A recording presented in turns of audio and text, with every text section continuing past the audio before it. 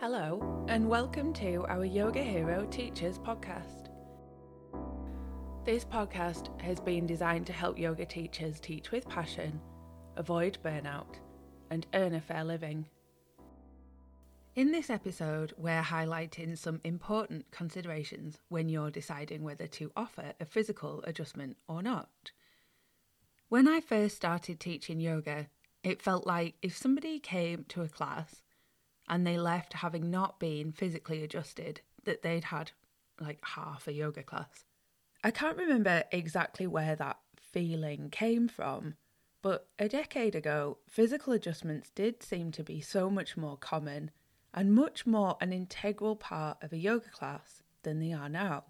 Since then, a lot has come up about the ethics of adjustments and how they've been chronically abused. So now, when talking about adjustments, we have to start the discussion with consent, which should have always been the way. So in this episode, we'll start at the beginning with consent.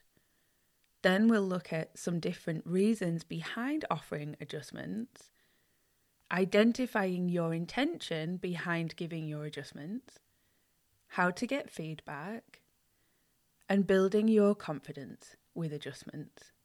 For total clarity, this episode does not include how to make the physical adjustments. In my humble opinion, this can only be taught face-to-face so that you can immediately practice what you learn, ideally on different bodies and different asanas, get honest feedback and shape your learning. If you're interested to learn about adjustments, or to refresh your adjustments knowledge and confidence after the 2 years of social distancing, we have an adjustments weekend coming up on Saturday the 16th and Sunday the 17th of April at Yoga Hero, which is a complete introduction and refresher to offering adjustments, including how to get consent, how to read people, how to give the adjustment, and how to get feedback. Okay, let's get going.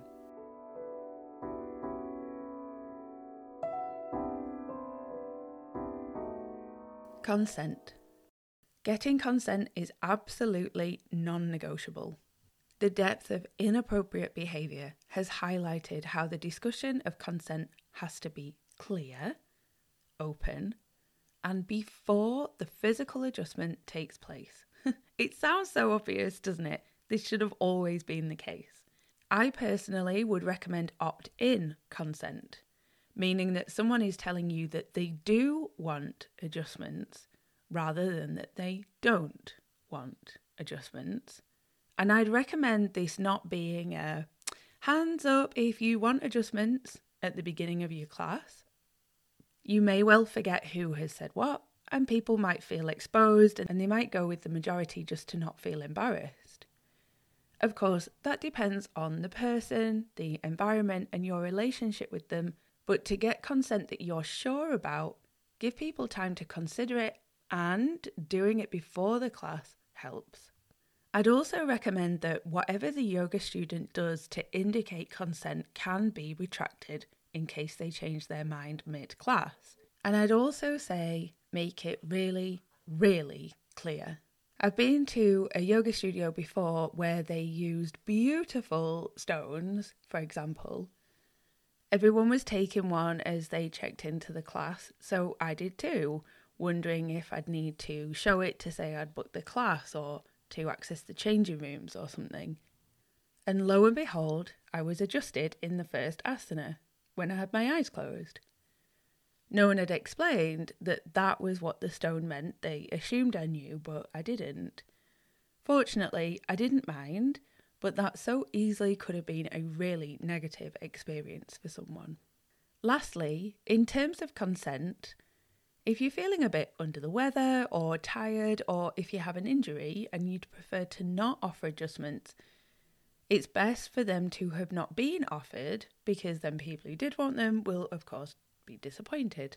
At Yoga Hero, we have cards on our reception desk that say, "I'd like to be adjusted today."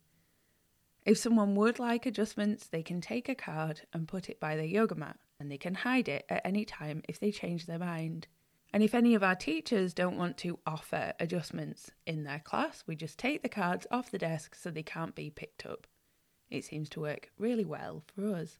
So in terms of action steps here, have a think about the different places that you teach and what measures those places or you will need to get in place to get opt-in consent. If you rent out a space, you might like to get your own cards printed up. Or if you teach in a studio, see what they've got in place and that it's clear to you.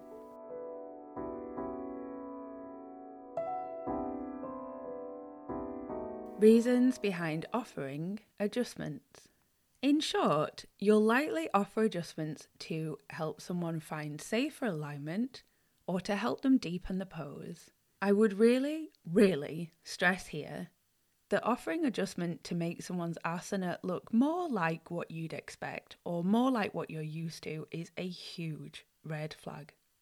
Often we learn adjustments on a teacher training, of course, where our fellow trainees are experienced yogis, probably strong and flexible and very connected to their body.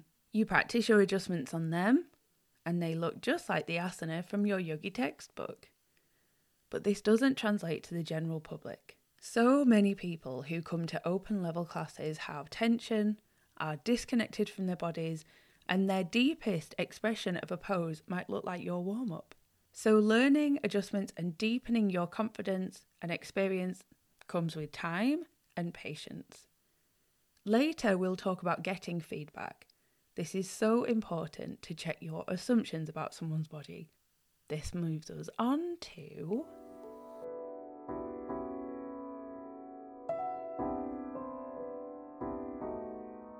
identifying the intention behind your adjustment.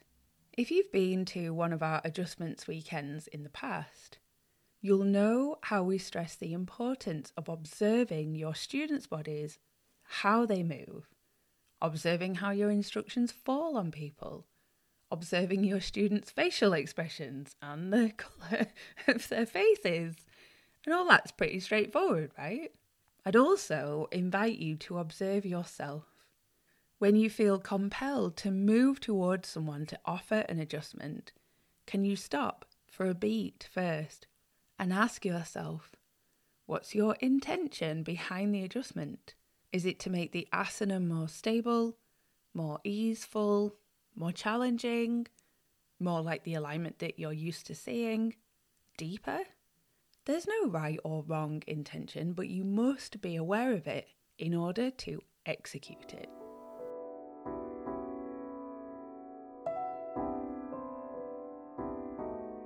How to get feedback.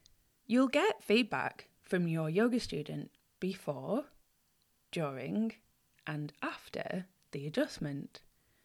This might be verbal, but it'll likely be non-verbal via facial expression, their breath, their body language, or all three. As you approach the student, does anything change? Do they crane their neck to try and see what you're doing? Do they tense up? Do they relax? As you offer the adjustment, does the student hold their breath? Or can you see their breath deepen? Can you see tension appearing anywhere? As you complete the adjustment, what happens? Does the student pause or hold or rub anything indicating discomfort? Do they hold the alignment that you offered to them? Do they look zen or maybe confused? All this goes into the big box of learnings, which can give you feedback about your approach, the start, middle, and completion of the adjustment, and the immediate time after. It's common for a yoga teacher to say, mid-adjustment, how's that? Or something like that. But in my experience, most people are so polite that they won't say in the middle of a busy yoga studio, that doesn't feel great, actually. They'll say, it's fine, thanks.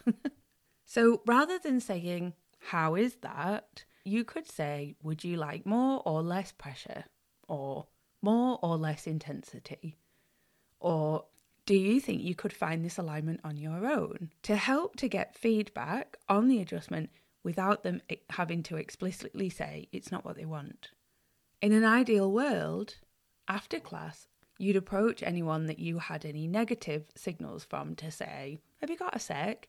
I'd love to help you in your alignment for X asana that I adjusted you in earlier.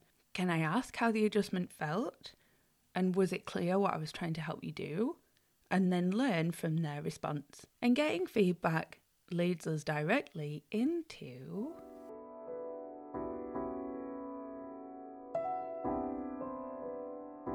building your confidence with adjustments. Aside from teaching people who are pregnant, from experience, I would say that offering physical adjustments is the part of teaching yoga that gives yoga teachers, especially new yoga teachers, the most fear. And in my humble opinion, this fear only goes away with experience and confidence. On our adjustments weekend, we practice common adjustments, get feedback, practice some more, integrate the feedback, practice some more, with the aim of really instilling confidence and experience, which only come with practice. To get experience outside of something like our adjustments weekend, you'll want to practice on willing people first. And I'd say you're looking for people, friends, family, yoga students who you can trust to be really honest with you. There is no point practicing on people who will say, oh yeah, that felt fine, even if it didn't. There's nothing to be gained by you or them, and there's potentially a lot to be lost. Ask for feedback during and after the adjustment. How did it feel? Where did the person feel it? Could they find the alignment again on their own, etc.?